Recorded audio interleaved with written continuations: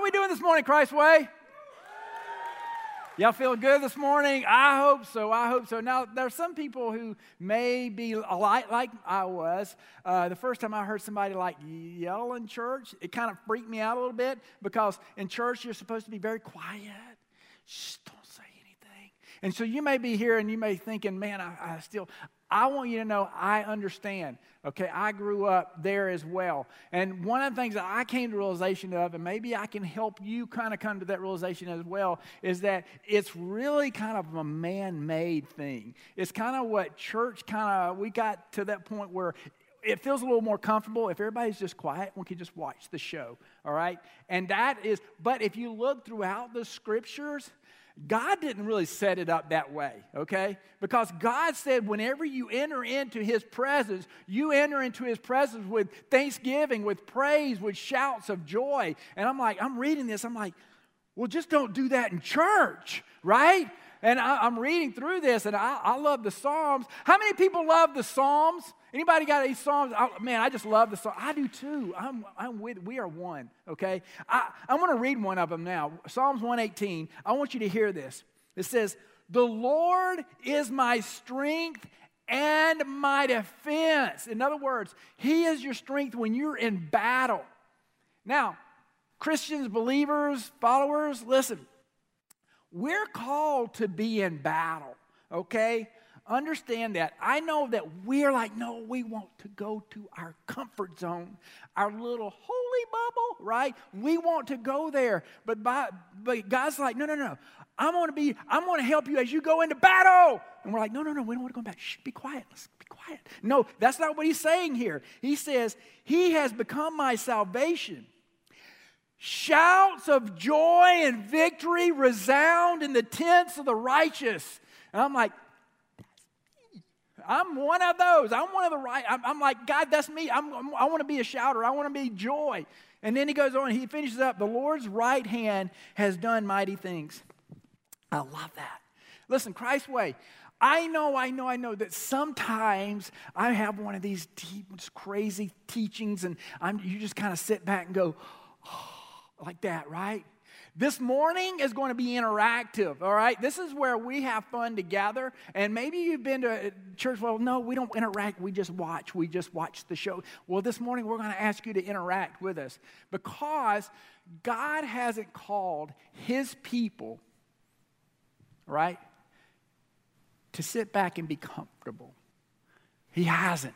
He called us to kind of get rattled. And this morning, I want us to get rattled a little bit. Now I know that kind of may be a little bit. I want you to know that we are a Southern Baptist church, okay? So if you get kind of, I don't want any rattling going on, okay? That's okay. We theologically, we're right in there. But methodology, we get a little crazy, okay? And this morning, I want us to look at something as a church. Now, if you've been coming to Christ's Way, or if you've been coming to Christ's Way, I'm going to really kind of be talking at you, okay? So you're right engaging. If you're checking out Christ's Way, maybe you're just kind of visiting, all right? You may want to listen in a little closer because you're going to find out what we're all about. You probably picked the right Sunday to come and check us out because this morning you're going to find out where God is leading us, okay? So, are y'all ready? All right, remember we're interacting, we're coming along, all right? So I'm going to take you along. Don't get comfortable, all right? No online shopping, all right? Come stay with me, all right? Because our thing that we have said many times is we're changing the way you think about church. That is a cool thing, right? I mean, we love to put that on T-shirts, and I love, whenever I go out, people read my T-shirts and go, that is so cool. Changing the way you think about church. That's awesome. That's what we need. But here's the thing I want you to realize. Christ's Way. Just focus in with me just for a moment, okay? Changing the way you think about church is not easy at all. It's not. It's a great thing, and we love it, and we love the whole mindset of what it is. But you and I have to realize if we really are following that, it's not easy. And we have to realize that because we want to follow back into what's easy, right? I want us to look at some of the things that God has kind of called us to focus in on and how it's not easy. One of the things he called us to do is engage young families. Now, that's really a heart that most people should be, because, listen, we have to ask ourselves, now let's be real, why are most young families and most young people walking away from church? And that's the majority. That's in America today. The majority of young families and young people are walking away from church. We have to go, why? And that's because we say we want to engage young families, but sometimes it's too hard and we don't do it. Because let's face it, in order to engage young families, you gotta take care of their kids. You gotta take care of their children. We invest so much in our tree house and Wahoo over there. We are. But listen, let's just be real, okay? If you're serving over in the Wahoo, never is there going to be a Sunday morning where one of those preschoolers are going to go up to you and say, "That was an amazing service." That, I just want you to know, the way you handed out those goldfish this morning were 8-1. It was awesome. They're never going to do that. They're just going to throw up on you. That's all, right? But we have to realize God has called us to engage young families. And a lot of times young families, they don't have a lot of extra resources and a lot of extra time. And we got to come alongside of them. Our goal is that a teenager and his family, they all come together and they worship together just as strong. And so engaging young families is not easy, but it's what God called us to do. Other thing is, we do not get caught up in church politics. Can I get an amen in the house? Right. We don't, and we have such freedom in that, all right? I mean, we're not just saying we don't get caught up in church politics. We really don't have church politics. Actually, we don't even have committees here at our church. And you go, is it so? Could it be? And it is, honestly. But it is so freeing, but it is difficult. Because the other side of it is people come up and say, well, I just don't know everything that's going on. We don't ever have church business meetings on Wednesday nights. Thank you, Jesus, we don't have church business meetings on Wednesday nights. It's a good opportunity for everybody to yell at each other, right? We don't do church politics. We don't have church splits, which is what you have when you have church votes, right? And so we don't do that. We actually do it the way God called it. He said, hey, establish, and this is actually found in Acts. He lays it out for us. Establish a group of elders to govern the church. And we're like, okay, you know? And it works. How about that? God knew that all along. Isn't that amazing? Right? We just followed it. So, but listen, avoiding church politics is not easy. But it is so freeing, right? The third thing we know is that God has called us to engage the unchurched. That's not easy. You know why? Because church people expect unchurched people to act churched. You ever notice that? It's like, well, you know, they're not, well, I know. That's the exciting part, because they've got all this joy. They've got all this new. They got all this, and it's like, oh, it's so cool. And that's the reason we just love being the church that unchurched people like to be a part of. And if you're here this morning, I want you to know we gear up everything just because we know you're here this morning. And we're excited you're here. So listen, when you come down to it, let's kind of bringing it back down to base. Changing the way you think about church is not easy. But it's what God called us to do. And so this morning, I want us, we just about 2 months ago, we started as a church on a journey. And it was a powerful journey. It's a powerful journey. We started on a journey that God called us on. And this morning, what I want to do is I just want to kind of regather the troops this morning. Can we do that this morning? I want us to regather the troops. And what I'm going to do is I'm going to kind of realign, refocus on what God called us to do. So I'm going to kind of, if you weren't here then, I know it was during the summer and everybody was vacationing and all that. If you weren't here during that time, this morning, you can kind of get understanding, all right? Or if you're like, I just have been kind of haven't really gotten an understanding of exactly what we're doing with the Charge of the Valley.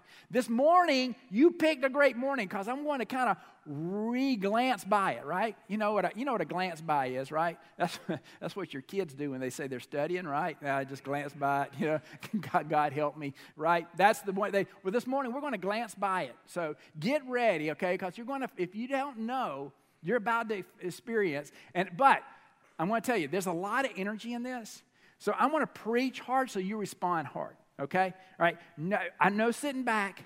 All right, no daydreaming. Stay with me, and we'll have a good time. All right, so what we talked about, Charging the Valley, is we went to 1 Samuel, is David and the giant. Now, everybody's heard of David and giant, right? We know that we've seen the stories or all that, and you got David and the giant. So this morning, we're going to revisit that cool story, all right? But we're going to have a little fun with it too as well, all right? So get ready. We're going to talk about this story. It's found in 1 Samuel, the 17th chapter. This is where it goes. It says, and the Philistines, that's the bad guys. Everybody say bad guys. That's the bad guys, the Philistines. The Philistines stood on a mountaintop on the one side. Bad guys on the mountain on their one side. And the Israel, that's the good guys. That's the people of God, and Israel stood on the mountain on the other side with a valley between them, all right? So you got the bad guys, the Philistines are on one side, they're on their mountaintop, and then on the other side you've got the people of God, God's people, right? God's people on the other side with a valley between it, right? And there is nothing in that valley. I'm telling you, grasshoppers won't even get in that valley because they know there's something bad to happen right there, right? So the valley is quiet. And so you got the bad guys, good guys, and both of them are on their mountaintops. Now, let's just face it, okay? We like mountaintops. I mean, don't we all? Because mountaintops, when you're on the mountaintop, you can see everything, right? And so they're on their mountaintop and they're safe because nobody can sneak up on you when you're in a mountaintop, right? Because you can see all the way around you, right? So there's nobody going to sneak up on you. So they're on their mountaintop and they're safe and they gotten comfortable. They've kind of built their camp up there. They got their fire. They're singing the kumbaya. Everything's good. Everybody's comfortable. And so they stayed on their mountaintop and the bad guys stayed on their mountaintop. And neither one of them would go into the valley. You know why? Because battles are fought in the valley. And neither one of them wanted to go into the valley. They wanted to stay in comfort. They wanted to stay where it's safe on the mountaintop. But nothing was happening. So this is where it's happening. Then all of a sudden you've got this giant, right? He's called the guy from Goth, all right? He's from Goth and he's a guy, so he's the guy from Goth. The guy from Goth would come into the valley twice a day. And he would taunt the people of God, say, you guys are nothing, right? Send somebody down if you're so bad, right? If you believe that God is with you, come on down the valley. They're like, nope. No, I don't think so. And they didn't. And you know, the Bible says they were stricken with fear. And here's the thing, Christ way, people, everybody. We stay on our mountaintop and we don't charge the valley and to go into battles because we don't think God is with us. That's what happened with the people of God. They didn't think God was with them. And so they stayed up there. The Bible said they stayed up there too long. It said they stayed up there for 40 days and they wouldn't come down because it said they were in fear. They wanted to stay where it's safe. But listen, no victory happens on the mountaintop. I like the mountaintops, and sometimes I like to go up there and retreat and just, it feels good. But listen, the growth happens in the valley. Victories are won in the valley. But neither group wanted to come down to the valley. So let's find out where David is. We know this David. Where's David coming into the story? Well, David actually was too young to go to battle. So he was at home with mommy and dad. Well, with daddy. We know with daddy. He was with daddy at home because he was about 15 years old at this time. And the Bible says he was ruddy. Okay, so he was probably kind of skinny and frail. He's kind of a small guy, 15-year-old teenager. And so he was at home, and his dad said, "Hey, David, I know your brothers are fighting in the valley. They're fighting against the Philistines, and they're probably wearing them out. So why don't you take some food to them and encourage them?" Because David's dad said, well, surely they're all fighting together.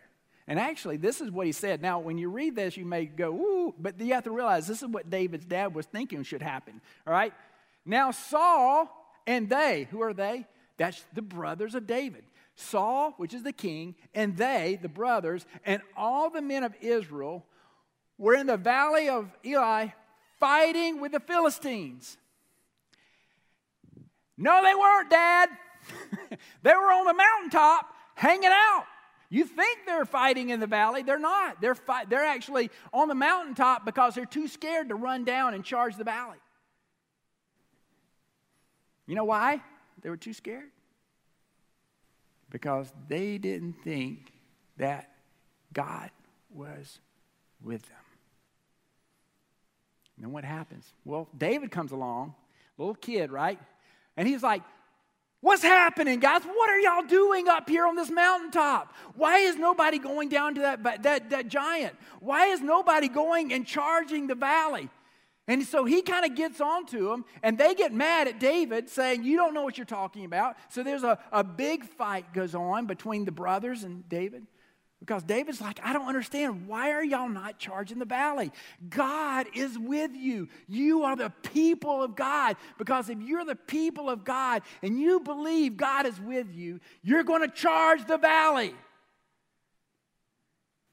But they didn't. And so what happened is David went to the king, King Saul, and told Saul, "I will go." And Saul looked at him and was like, "But you're a kid. You're a kid. And you're not even big enough to put on armor. You're so small." And David said, "Yeah, you think so?" David said, "I took on a lion." Have you ever done that? Right? David's like, "I took on a lion." I'm not talking about with a gun, right? I'm talking about with a rock. I took on a lion. I took on a bear. You know why? Because I knew that God was with me. And because I knew God was with me, I went after a lion. Because I knew God was with me, I went after a bear. And because I know God is with me, I'm going to go after that giant. You know what Saul said? "Go, and may the Lord be with you." Because there ain't no other way you're going to win, right? That's what he was thinking, right? So that's what David did. David went down. This is the story. This is what it says. Then he took his staff in his hand and chose 5 smooth stones from the brook and put them in his shepherd's pouch. He chose 5 stones. Now, there's a lot of debate about why he chose 5 stones, all right? I think that he chose 5 stones because he was thinking, well, just in case the party gets crazy, all right, and some other people want to join in, I can take them too. I think that's the reason he did it. But he chose 5 stones from the brook. Now, I don't know if you know enough about geography to know, but brooks are in the valley, right? Waters run through the valley. They don't run on the top of the mountain. And so he had to go down in the valley and grab up smooth stones. And he went after this giant. You know why? Why would a scrawny 15-year-old teenager go after a giant? Other than he knew God was with him. And you'll do amazing things when you know God is with you. So, what happens, he takes those stones. Now, here's what a lot of us would do, and I'm doing this right here too. Here's what a lot of us would do. If we saw a giant right in our lives, What church people like to do is we kind of drag towards the giant, right? A little bit like this. Oh, God, and I pray that you got to make this stone do good, right? We do that. Or we do this. This is really good. I think I want to pray about this a little longer, right? I'm going to call the prayer chain, right? I'm going to get the prayer chain together, and we're just going to pray about this for another week, and then maybe I'll go towards I'm going to pray another week. Maybe I'll ask God if He wants me to. That's what we like to do, right? Because really, we don't want to charge the valley. We just kind of want to drag towards it a little bit, right? We want to see if everybody else is going to charge first, right? That's what Christians like to do. We want to see if everybody else is going to, and then maybe we will. That's not the way David did. Look what this little kid did. It says, when the Philistine arose and came and drew near to meet David, David ran quickly towards the battle. David didn't just drag. No, he got that thing. It's like, ooh, I got something for you. That's how he ran. He ran at him as quick as he could. Now, think about this. Think about this for a second, okay? You go with me, okay? Think about this. What do you think that giant was thinking at that moment? Think about that. Here's this giant, and there's this little scrawny, ruddy, 15-year-old kid running wide open with him with nothing but a rock. You know what that giant was thinking? That kid's crazy. There's nothing more dangerous than a crazy teenager. Nothing. Right? So he's looking at him like, what is that guy? This kid's, there's something wrong with this kid because he's like, I got this. He's coming right at him. And you know how he did it, don't you? He come out, it's like, shoo-ha, pow, out. End of story. That's when you, right. I promise you, if you knock out a giant with a rock, I'm going to clap for you. I really will. And that's what he did. He took that giant out because he ran with confidence. You know why he ran with confidence? Because he knew that God was with him. He didn't have confidence in that rock. He had confidence in the Lord God Almighty was with him, and he was running wide open towards it. That's what the people of God do when they know that God is with them. Why? Why across this country have church people gotten so comfortable on their mountaintop? Why do we come to see the show instead of joining in? Our lives are too busy? I don't know. But what happened here was an amazing, amazing victory. But I want you to pay attention to something very, very close, especially if you've heard this story a million times. I want you to pay something very, very close. The victory was not won because David slew the giant. That's not when the victory was won. The Philistines were not defeated because David killed the giant. Because if David just killed that giant and then stood there, David had 4 more stones left, not 400,000. Those Philistines would have come down and just wore him out. They'd have killed and slain him. That would have been bad. But that's not what happened, right? Here's what happened. This is the greatest thing. And if you go home today, I want you to go home with this truth. I want you to remember this, okay? The victory happened because the people of God who were on their mountaintop looked and saw what God did through David and realized God is with us. Immediately they realized, I just saw a 15-year-old scrawny teenager destroy a giant. God is with us. And when they saw that, they did what everyone else who knows that God is with them would do. They charged the valley. And that's what it says. And the men of Israel, the good guys, right, and Judah arose with a shout. right? Shh, not in church. Shout and pursued the Philistines. They charged the valley. Why did they charge the valley? They've been up there 40 days. Why did they charge the valley? Because all of a sudden they knew that God was with them.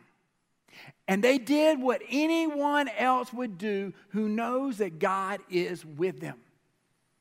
They charged the valley. Fear was gone because they charged the valley. They knew God was with them. Christ's way. Here we are today. And I ask you, do you believe that God is with you? Because if you do, then we need to charge the valley together as God's people, right? David did not win the victory over the Philistines. It was when they charged the valley together that the Philistines, the bad, was defeated. And that's what we need to do. We don't need to come and watch the show. We don't need to sit on the top and go, oh, I hope he gets him. We need to say every person is charged in the valley together. We're all going together. And that's what God's called each of us to do. He's called us on a 4-month journey. We started this 8 weeks ago.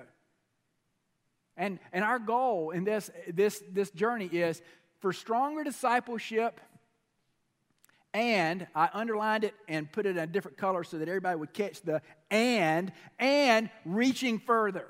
All right? Because this is what we do. This is what, we all do this, right?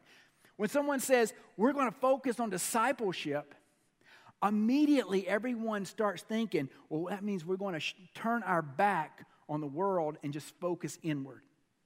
That's when someone says we're going to become focused on discipleship, they immediately say, oh, that means we're just going to focus on us getting deeper, us getting stronger, us. That's what they think. But God's like, no. Because God put a big and in there, and reaching further. So you're actually, we're called to deeper discipleship and reaching further. And you go, how can we do that? We can do that like anyone would who knew God was with them. As we charge the valley together, each one of us. Now listen, we did this, it was 8 weeks ago. It was absolutely amazing. We were like, yes, this is what we did. And we had an amazing service. Everyone came down front. It was like, oh, it's so cool, right? Because we were like, let's charge, let's do this. I don't want to be comfortable any longer. I don't want to be bored. I don't know if you are, but I don't want to be bored with Christianity. Some people get bored with Christianity. We should never get bored with Christianity because we are in a battle. We're in a battle that God's called us to be. And now we talked about this is what we're going to do. As a church, we're picking up 5 stones to go into battle. 5 stones. And here's our 5 stones. One is prayer. And that means, man, we're just praying. And this has been really cool to watch the church. Man, we've been serious about prayer. I mean, we've been coming in and before church, and there's just groups who just praying for this journey. But prayer.